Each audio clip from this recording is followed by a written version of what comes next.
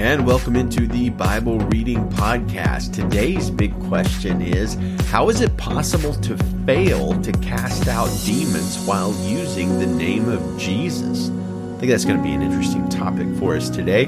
Welcome into the show. I want to point you to our website, Bible Reading Podcast. If you have a Bible question you'd like for us to consider down the road, I just ask you to go to that website, BibleReadingPodcast.com, leave a comment on a post with your question, and we will put it in an upcoming show and hopefully give you a good answer there. I also want to encourage you to share the show. Our goal is to get people involved in daily Bible reading, and the whole show is really focused on the Word of God and the encouragement that comes from that. And when you share that and invite people into the journey with us, then that's more and more people hearing the Word of God. And I want to welcome in our new listeners. You don't have to go back and make up all the ground you might feel like you've lost, because the thing is, again, it's not about reading through the whole Bible in a year. If you do that, great. I hope you do.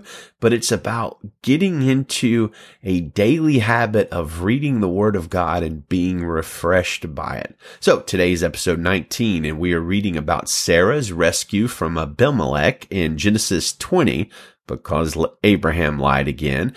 We are reading about the great prayer of confession from Nehemiah chapter 9, which makes for two amazing prayers found in the book. We're reading about the rich young ruler, among other things, in Matthew 19, and a botched exorcism in Acts 19 that leaves the would-be exorcists naked, bleeding, and profoundly embarrassed. Those people who say that the Bible is boring probably have just skimmed the surface of it. So let's us go into the deeps. As I said earlier, our feature passage for the day is Acts chapter 19. The main topic we're focusing on is right there in the middle of the chapter. It's the attempt by those foolish sons of Sceva to exorcise a demon. I think it's a funny story in some ways. Let's read it and see if you agree. Acts 19, verse 1 from the Christian Standard Bible. While Apollos was in Corinth, Paul traveled through the interior regions and came to Ephesus. He found some disciples and asked them, "Did you receive the Holy Spirit when you believed?" "No," they told him. "We haven't even heard that there's a Holy Spirit." "Into what then were you baptized?" he asked them. "Into John's baptism," they replied. Paul said John's baptism was a baptism of repentance, telling the people that they should believe in the one who would come after him, that is, in Jesus. When they heard this, they were baptized into the name of the Lord Jesus. And when Paul had laid his hands on them, the Holy Spirit came on them, and they began to speak in other tongues and to prophesy. Now there were about 12 men in all. Paul entered the synagogue and spoke boldly over a period of 3 months, arguing and persuading them about the kingdom of God. But when some became hardened and would not believe, slandering the way in front of the crowd, he withdrew from them, taking the disciples, and conducted discussions every day in the lecture hall of Tyrannus. This went on for 2 years, so that all the residents of Asia, both Jews and Greeks, heard the word of the Lord. Now God was performing extraordinary miracles by Paul's hands, so that even face cloths or aprons that had touched his skin were brought to the sick, and the diseases left them, and the evil spirits came out of them. Now some of the itinerant Jewish exorcists also attempted to pronounce the name of the Lord Jesus over those who had evil spirits, saying, "I command you by the Jesus that Paul preaches." 7 sons of Sceva, a Jewish high priest, were doing this. The evil spirit answered them, "I know Jesus, and I recognize Paul, but who are you?" Then the man who had the evil spirit jumped on them, overpowered them all, and prevailed against them, so that they ran out of that house naked and wounded. When this became known to everyone who lived in Ephesus, both the Jews and the Greeks, they became afraid, and the name of the Lord Jesus was held in high esteem. And many who had become believers became confessing and disclosing their practices, while many of those who had practiced magic collected their books and burned them in front of everyone. So they calculated their value and found it to be 50,000 pieces of silver. In this way, the word of the Lord flourished and prevailed. After these events, Paul resolved by the Spirit to pass through Macedonia and Achaia and go to Jerusalem. After I've been there, he said, it's necessary for me to go see Rome as well. After sending to Macedonia 2 of those who assisted him, Timothy and Erastus, he himself stayed in Asia for a while. About that time, there was a major disturbance about the way, for a person named Demetrius, a silversmith who made silver shrines of Artemis, provided a great deal of business for the craftsmen. When he had assembled them, as well as the workers engaged in this type of business, he said, Men, you know that our prosperity is derived from this business. You see and hear that not only in Ephesus, but in almost all of Asia, this man Paul has persuaded and misled a considerable number of people by saying that gods made by hand are not gods. Not only do we run a risk that our business may be discredited, but also that the temple of the great goddess Artemis may be despised, and her magnificence come to the verge of ruin, the very one all of Asia and the world worship. When they heard this, they were filled with rage and began to cry out, Great is Artemis of the Ephesians! So the city was filled with confusion, and they all rushed together into the amphitheater, dragging along Gaius and Aristarchus, Macedonians who were Paul's traveling companions. Although Paul wanted to go in before the people, the disciples did not let him. Even some of the provincial officials of Asia who were his friends sent word to him, pleading with him not to venture into the amphitheater. Some were shouting one thing and some another, because the whole assembly was in confusion, and most of them didn't even know why they'd come together. Some Jews in the crowd gave instructions to Alexander after they pushed him to the front, motioning with his hands. Alexander wanted to make his defense to the people, but when they recognized that he was a Jew, they all shouted in unison for about 2 hours, Great is Artemis of the Ephesians! When the city clerk had calmed the crowd down, he said, People of Ephesus, what person is there who doesn't know that the city of Ephesians is the temple guardian of the great Artemis and of the image that fell from heaven? Therefore, since these things are undeniable, you must keep calm and not do anything rash. For you've brought these men here who are not temple robbers or blasphemers of our goddess. So if Demetrius and the craftsmen who are with him have a case against anyone, the courts are in session and there are proconsuls. Let them bring charges against one another. But if you seek anything further, it must be decided in a legal assembly. In fact, we run a risk of being charged with rioting for what happened today, since there's no justification that we can give as a reason for this disturbance. After saying this, he dismissed the assembly. So I'm not a brawler or anything, but I've been in a few fights in my day, and I've seen a few more, but I have never in my life seen somebody beaten so badly that they run from the fight naked. One of my earliest memories was of a dream that happened over and over and over again for several years. I lost track of how many times it happened because of the fog of age, but I recall this dream haunting me for an inordinate amount of time, years and years. In the dream, I would most of the time be in my bed. I would be dreaming this, but I would be in the dream in my bed, and Satan would come up into my room, usually through my closet, and he would come and get me from my bed and pick me up, kicking and screaming, and he would take me back into the closet and start to go down the stairs that had all of a sudden magically appeared in my closet. And I knew he was taking me down to hell. I also knew that the thing I had to do is if I could just say the name Jesus, Satan would have to let me go. Because, even as a kid, even as a 6 and 7 year old, I had this sense that there was power in the name of Jesus. But the problem was, no matter how hard I tried in my dream, I couldn't say the name Jesus. I don't remember that I was able talk or call from my parents or anything, but I specifically remember there was no way for me to form the word Jesus with my lips. And even thinking about it today, I still kind of get a shiver of terror going down my spine thinking about it.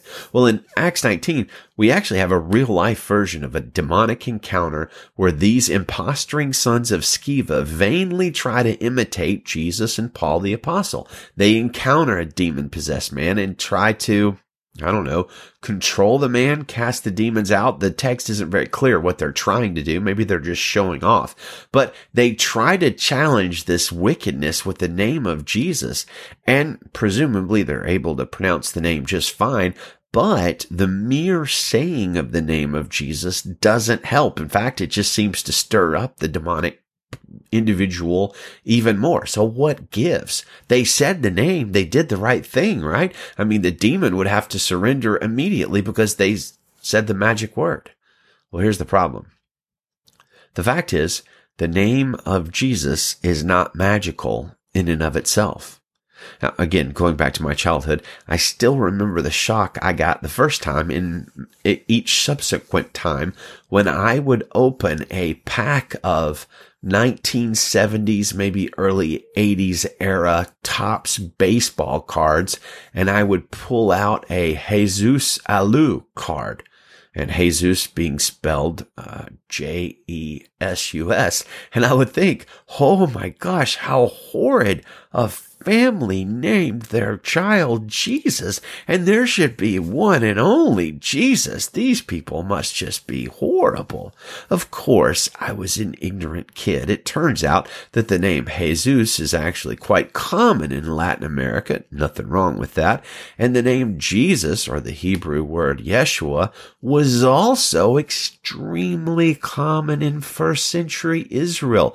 There were literally hundreds, maybe more, people in Israel named Jesus, or the Hebrew equivalent Yeshua, during the ministry of Jesus Christ, the son of Joseph and Mary. And thus we see here why the mere mention of a name that is quite common did not have the power to control a demonic entity, because it's not the name of Jesus or the pronunciation of Jesus that is powerful. It's not the word that's powerful. It is the person of Jesus that's powerful. And you might be thinking of some Bible verses right now. Like, for instance, at the name of Jesus, every knee will bow and every tongue will confess. Sure, that's in Philippians chapter 2. And Paul writes there, this reason God highly exalted him and gave him the name that is above every name, so that at the name of Jesus, every knee will bow in heaven and on earth and under the earth, and every tongue will confess that Jesus Christ is Lord, to the glory of God the Father. Now, one thing I notice in that Philippians reference is that it is a reference to a particular Jesus. Hundreds of Jesuses in first century Israel, one Jesus Christ, Christ meaning Messiah, one Jesus the Messiah. Consider Acts chapter 4. In Acts chapter 4, a person is miraculously healed in the name of Jesus. Verse 8, Peter was filled with the Holy Spirit and said to them, rulers of the people and elders, if we are being examined today about a good deed done to a disabled man, by what means he was healed, let it be known to all of you and to all the people of Israel that, here it comes, by the name of Jesus Christ of Nazareth, whom you crucified and whom God raised from the dead, by him, this man is standing here before you healthy. This Jesus is the stone rejected by you builders, which has become the cornerstone. There is salvation in no one else, for there is no other name under heaven given to people by which we must be saved. So what's the difference? Well, the sons of Sceva knew the name Jesus, but Peter knew Jesus. Not just the word Jesus, but the specific Jesus, Jesus Christ of Nazareth. The power in the name of Jesus is not about the knowledge of the name. It is about the knowing of the person. Thus was Paul able to cast out a demon in Acts chapter 16. The Bible says Paul was greatly annoyed. There was a servant girl that was predicting the future and hollering all of the time by the power of a demon. And so Paul said, I command you in the name of Jesus Christ to come out of her. And it came out right away. Paul did not merely know the way to pronounce the name of Jesus. He knew the specific Jesus. He knew Jesus. It's not mere knowledge that has power. It is in the knowing of Jesus. Facts have no power over dark spirits. Education, and I worked at a seminary for years, almost 10 years. I value seminaries, but education has no power over the powers of darkness and no power to accomplish spiritual work. That's why it's possible to be very learned, to go to seminary, to learn the Bible, to have great knowledge, but no fruit, because it isn't about knowledge. It's about knowing of Jesus. That's why Paul says in 1 Corinthians, knowledge puffs up, but love builds up. Consider the chilling words of Jesus in Matthew chapter 7, verse 21, where he says, not everyone who says to me, Lord, Lord, will enter the kingdom of heaven, but only the one who does the will of my Father in heaven. On that day, many will say to me, Lord, Lord, didn't we prophesy in your name, drive out demons in your name, and do many miracles in your name? Then I will announce to them, I never knew you. Depart from me, you lawbreaker. Now that is an unsettling passage that says you can know the name of Jesus, you can know facts about Jesus, but you can, in knowing that, not know Jesus. So more positively, to sort of drill down even deeper into what I'm actually talking about, you can go to the prayer of Jesus in John chapter 17, where he describes what it means to be a Christian. Verse 23, he says, he's talking about his followers who are going to come along after his resurrection. And he says, I am in them and you are in me. He's talking to his Father. He's praying. He's saying, I am in my followers and you are in me so that they may be made completely one. What does it mean to be a follower of Jesus? Well, it means we know him. It means he's in us. Christianity is not about knowledge. It is about Jesus in us and we in him. Paul says Christ in us, the hope of glory in Colossians 1. So there was no Jesus in the sons of Sceva. I'm going to say that again. There was no Jesus in the sons of Sceva. They knew the name. They did not know the person, and therefore their attempts fell flatter than flat. May that not be true of us, brothers and sisters and friends and family. Let us go on to know Jesus, not facts about Jesus, but to know Jesus. Allow me to close with these fantastic words of one of my heroes, Charles Spurgeon. He said this, we long to see the people saved, but in order for that to happen, they must be born again. And this we cannot accomplish ourselves. Change a stone into flesh. Try that at home with a piece of stone on your table before you attempt it with the hard hearts of people. Create a soul between the ribs of death. Try that in a charnel house before you pretend to create within a sinner dead in sin the spiritual life. Of regeneration, we may say, this is the finger of God. In other words, not the works of man. If our religion is not supernatural, says Spurgeon, it's a delusion. If the Holy Spirit is not with you, you are like the enemies of Moses, Jannes and Jambres, attempting to work a miracle without God's aid, and you will be baffled and detected for an impostor. You will fail like the 7 sons of Sceva, a Jew who tried to cast out devils. The devils do not know you. They would know Jesus. They would know the Holy Spirit, but at your idle efforts, they mockingly laugh. Only those people who never do any spiritual work talk about what they can accomplish. When you get into the service of God, you find out how great your weakness actually is. You feel out of your depth when you come to deal with the souls of people, and you must have the Holy Spirit or fail. We must not conclude that because so many good people give their time to God's work that necessarily the work is done. No, there's nothing done, says Spurgeon, unless the Holy Spirit does it.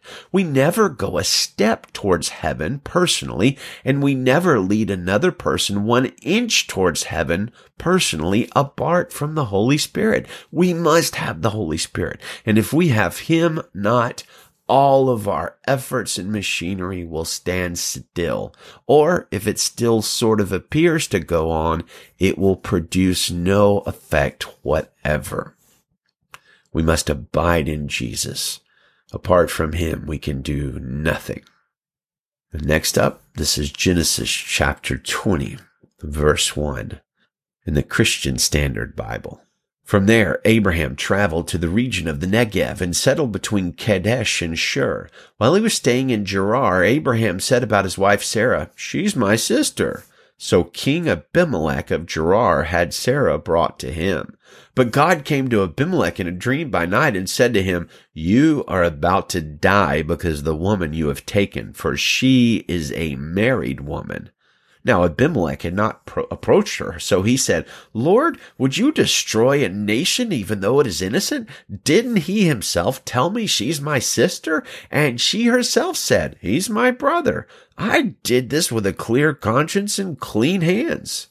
Then God said to him in the dream, "Yes, I know that you did this with a clear conscience. I have also kept you from sinning against me. Therefore, I have not let you touch her.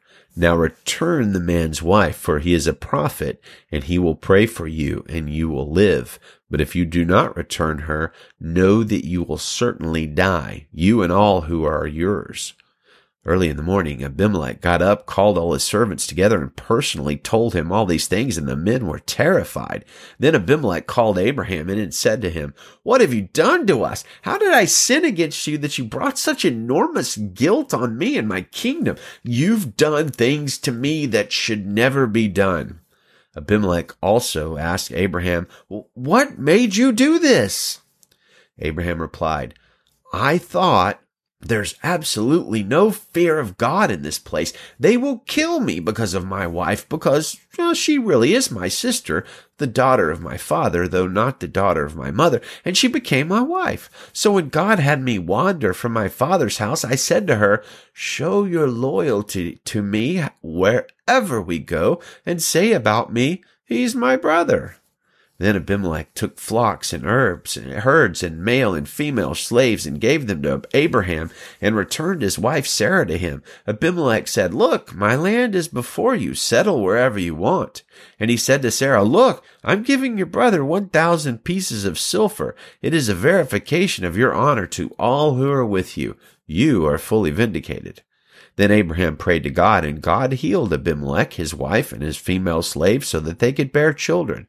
For the Lord had completely closed all the wombs in Abimelech's household on account of Sarah, Abraham's wife." Now, I don't want to judge Abraham exactly, but I feel like there's some errors you make in life that you really just get one shot at. And the error of telling people your wife is your sister so that they will marry her and not beat you up or whatever, I feel like that's a one-shot sort of error. Never been in that position before where a king wanted to kill me to take my wife, but I think if I was, there might be better ways to handle it. That's all I'll say about that. Nehemiah chapter 9, verse 1. On the 24th day of this month, the Israelites assembled. They were fasting, wearing sackcloth, and put dust on their heads. Those of Israelite descent separated themselves from all foreigners, and they stood and confessed their sins and the iniquities of their fathers. While they stood in their places, they read from the book of the law of the Lord their God for a fourth of the day, and spent another fourth of the day in confession and worship of the Lord their God.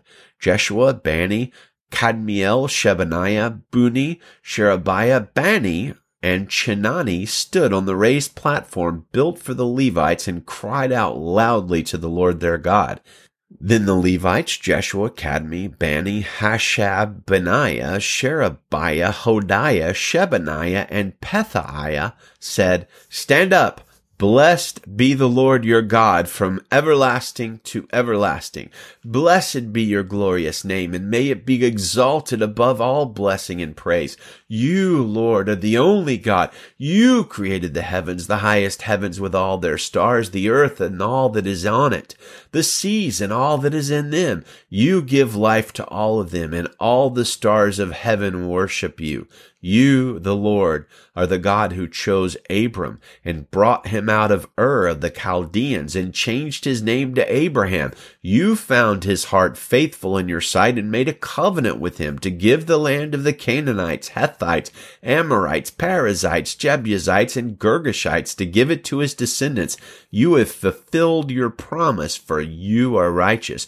You saw the oppression of our ancestors in Egypt and heard their cry at the Red Sea. You performed signs and wonders against Pharaoh, all his officials, and all the people of his land, for you knew how arrogantly they treated our ancestors. You made a name for yourself that endures to this day. You divided the sea before them, and they crossed through it on dry ground.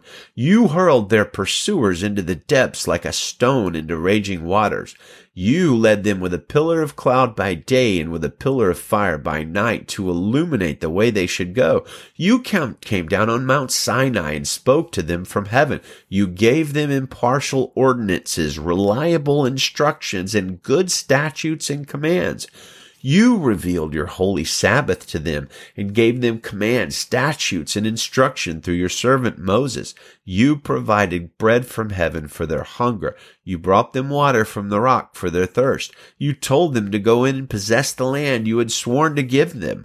But our ancestors acted arrogantly. They became stiff-necked and did not listen to your commands. They refused to listen and did not remember your wonders you perform among them. They became stiff-necked and appointed a leader to return to their slavery in Egypt. But you are a forgiving God, gracious and compassionate, slow to anger, and abounding in faithful love. And you did not abandon them, even after they had cast an image of a calf for themselves and said, "This is your God who brought you out of Egypt." And they had committed terrible blasphemies. You did not abandon them in the wilderness because of your great compassion. During the day, the pillar of cloud never turned away from them, guiding them on their journey. And during the night, the pillar of fire illuminated the way they should go. You sent your good spirit to instruct them. You did not withhold your manna from their mouths, and you gave them water for their thirst. You provided for them in the wilderness 40 years, and they lacked nothing.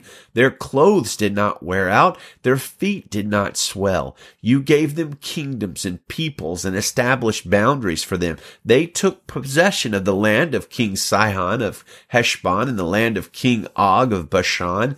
You multiplied their descendants like the stars of the sky and brought them to the land you told their ancestors to go in and possess. So their descendants went in and possessed the land. You subdued the Canaanites who inhabited the land before them and handed their kings and the surrounded peoples over to them to do as they pleased with them. They captured fortified cities and fertile land and took possession of well-supplied houses, cisterns cut out of rock, and vineyards, olive groves, and fruit trees in abundance. They ate, they were filled, became prosperous, and delighted in your great goodness.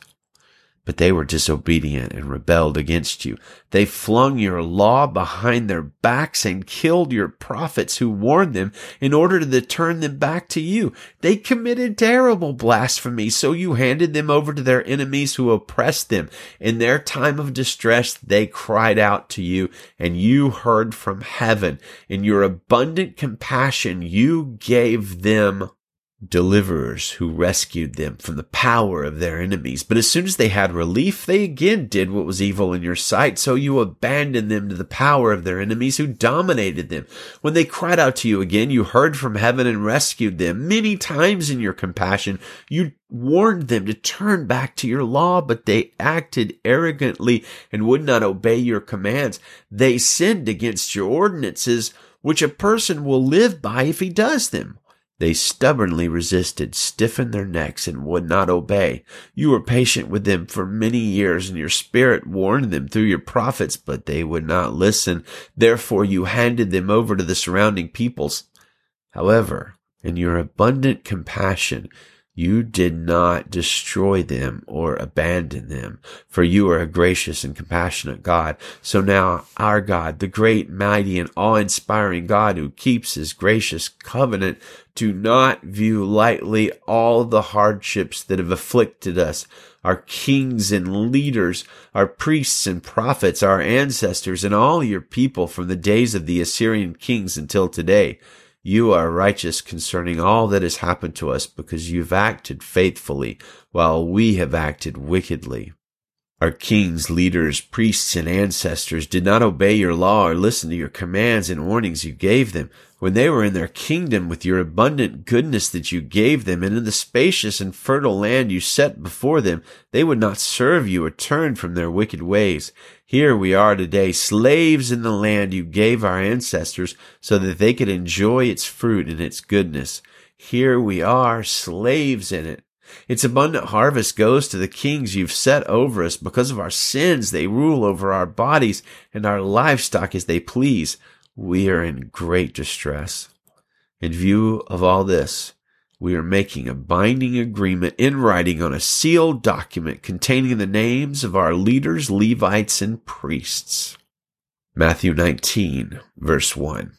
When Jesus had finished saying these things, he departed from Galilee and went to the region of Judea across the Jordan.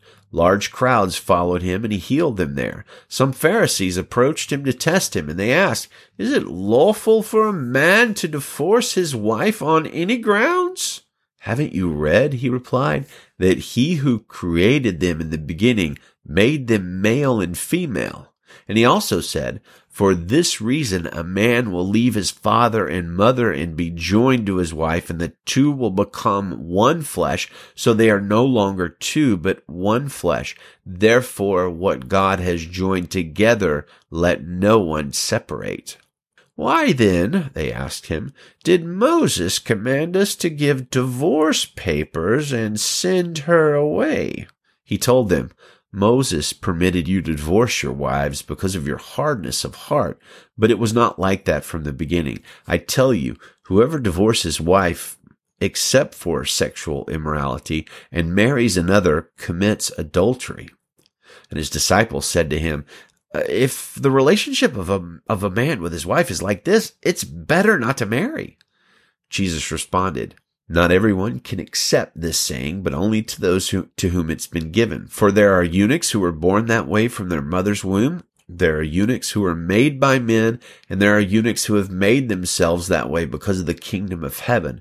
The one who is able to accept it should accept it." Then children were brought to Jesus for him to place his hands on them and pray, but the disciples rebuked them. Jesus said, "Leave the children alone and don't try to keep them from coming to me, because the kingdom of heaven belongs to such as these." After placing his hands on them, he went on from there. Just then someone came up and asked him, "Teacher, what good must I do to have eternal life?" "Why do you ask me what is good?" he said to him. "There is only one who is good. If you want to enter into life, keep the commandments." "Which ones?" he asked him. Jesus answered, "Do not murder, do not commit adultery, do not steal, do not bear false witness, honor your father and mother, and love your neighbor as yourself." "I have kept all of these," the young man told him. "What do I still lack?" "If you want to be perfect," Jesus said to him, "go, sell your belongings, give to the poor, and you will have treasure in heaven. Then come follow me." When the young man heard that, he went away grieving, because he had many possessions. Jesus said to his disciples, "Truly I tell you, it will be hard for a rich person to enter the kingdom of heaven. Again I tell you, it is easier for a camel to go through the eye of a needle than for a rich person to enter the kingdom of God." When the disciples heard this, they were utterly astonished and said, "Then who can be saved?" Jesus looked at them and said, "With man this is impossible, but with God all things are possible." Then Peter responded to him, "See, we've left everything and followed you, so what will there be for us?" And Jesus said to them, "Truly I tell you, in the renewal of all things, when the Son of Man sits on his glorious throne, you who have followed me will also sit on 12 thrones, judging the 12 tribes of Israel. And everyone who has left houses or brothers or sisters or mother or children or fields because of my name will receive 100 times more and will inherit eternal life. But many who are first will be last, and the last first." Amen. That is the word of the Lord. I genuinely hope that hearing it was encouragement to your soul, was water to the garden of your heart, and that the root, the word of God will take deep root in you and bear much fruit in both of us. May the Lord bless you and keep you. Godspeed, and we'll be back tomorrow.